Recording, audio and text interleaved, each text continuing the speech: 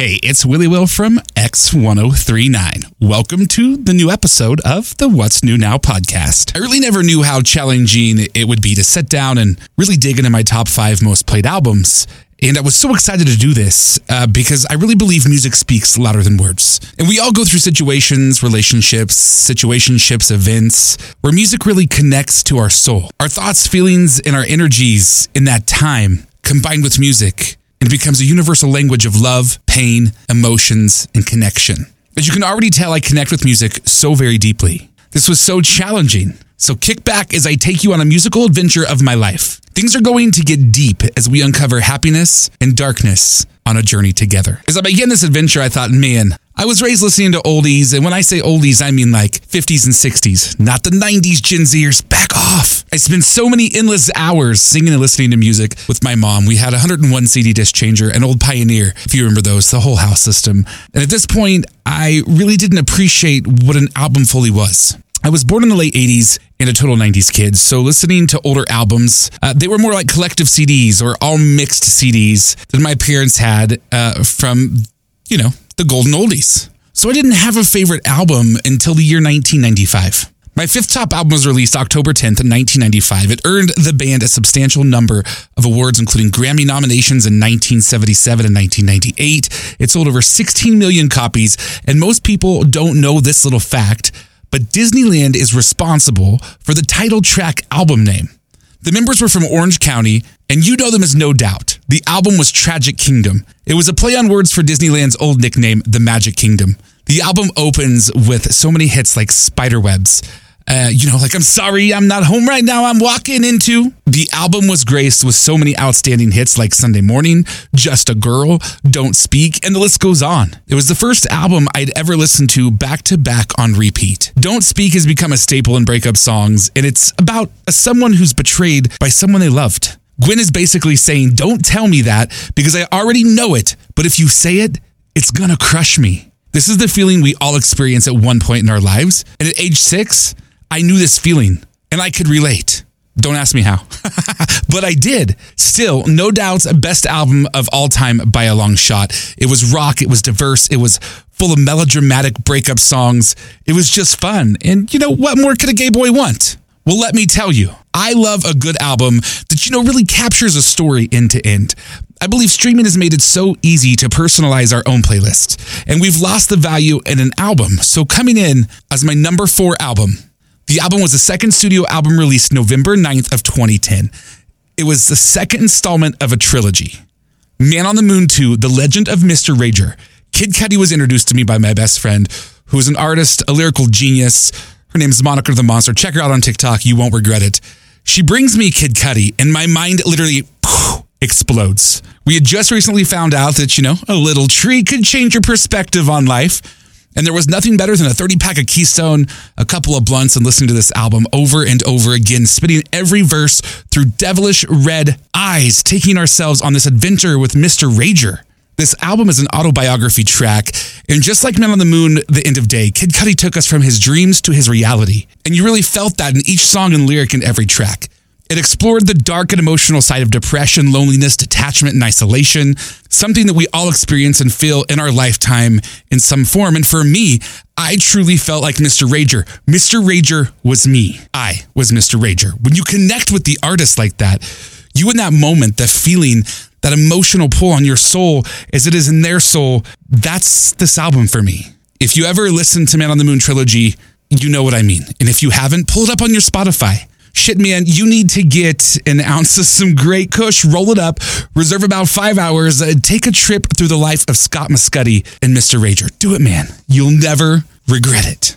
My next album is from a legend, one that has supported the gay community since the beginning of her career. The album cover is as catchy as the album, and it's just as weird as eccentric as she is. It came out in the year 2011. I was already out of high school, and I was just recently out of the closet. So if you can't see where this is going, let me say it in a few words for you right here. Mother Monster. Lady Gaga, the Born This Way album was just fantastic. It kicked off with Marry the Night and right into Born This Way. And face it, Born This Way became another gay anthem for the LGBTQIA universe. This album represents so many themes for so many around the world. Themes of acceptance, sexual orientation, gender identity, intersectional feminism. It really marks a new era of queer music and performance. It's Mother Monster's manifesto, her manifestation of queer self-discovery. And I've been down that path. So this album spoke to me. It spoke to me about self-love and appreciation. It gave every one of us a beacon of hope and offered us a safe space for our vulnerable misfit queer kids to find their individuality in pop music. Gaga said it best in an interview with Billboard. She said, quote, "I want to write my This Is Who the Fuck I Am anthem, but I don't want it to be hidden in poetic wizardry and metaphors." And she did it with this album. She captured all of that. Dive into Born This Way. If you've never listened to it, catch all the messages of Mother Monster's manifesto. This album took me to the Born This Way ball. Like, I've seen Gaga 5 times.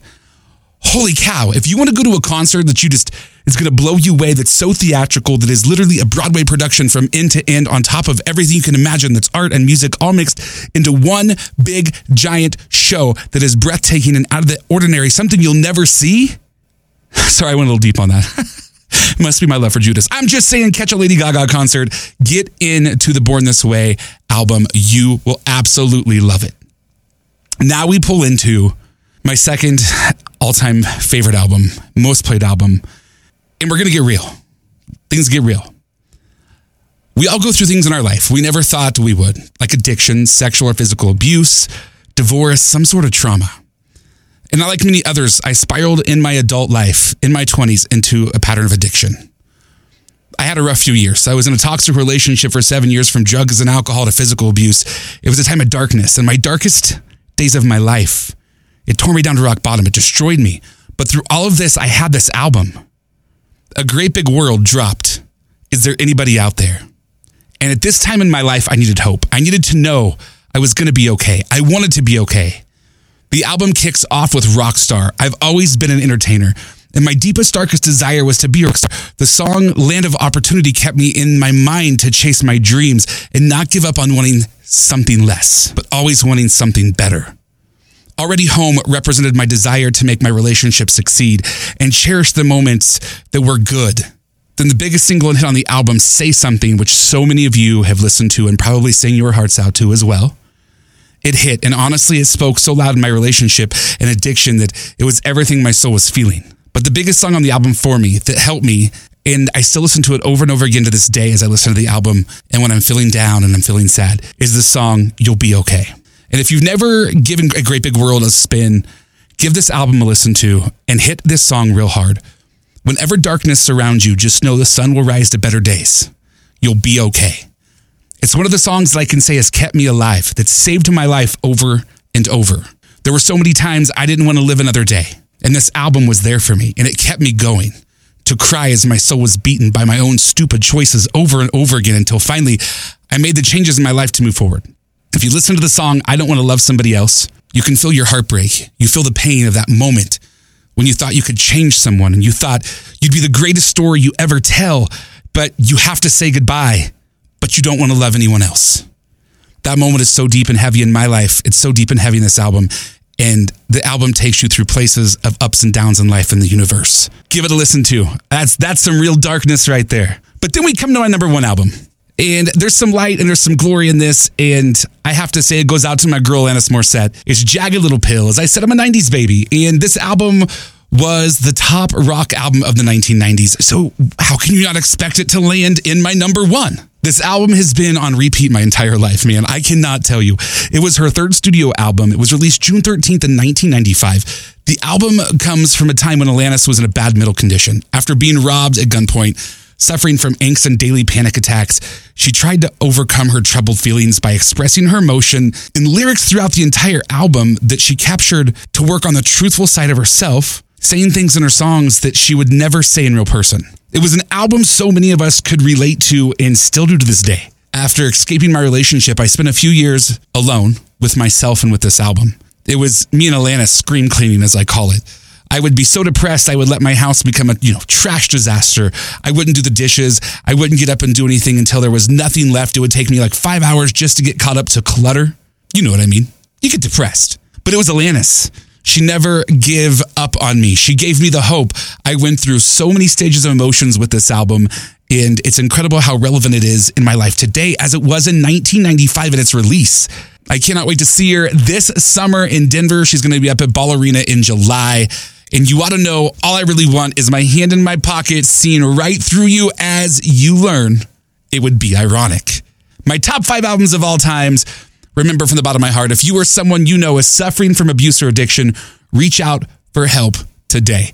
Thanks for joining me on the latest episode of the What's New Now podcast. We'll see you soon.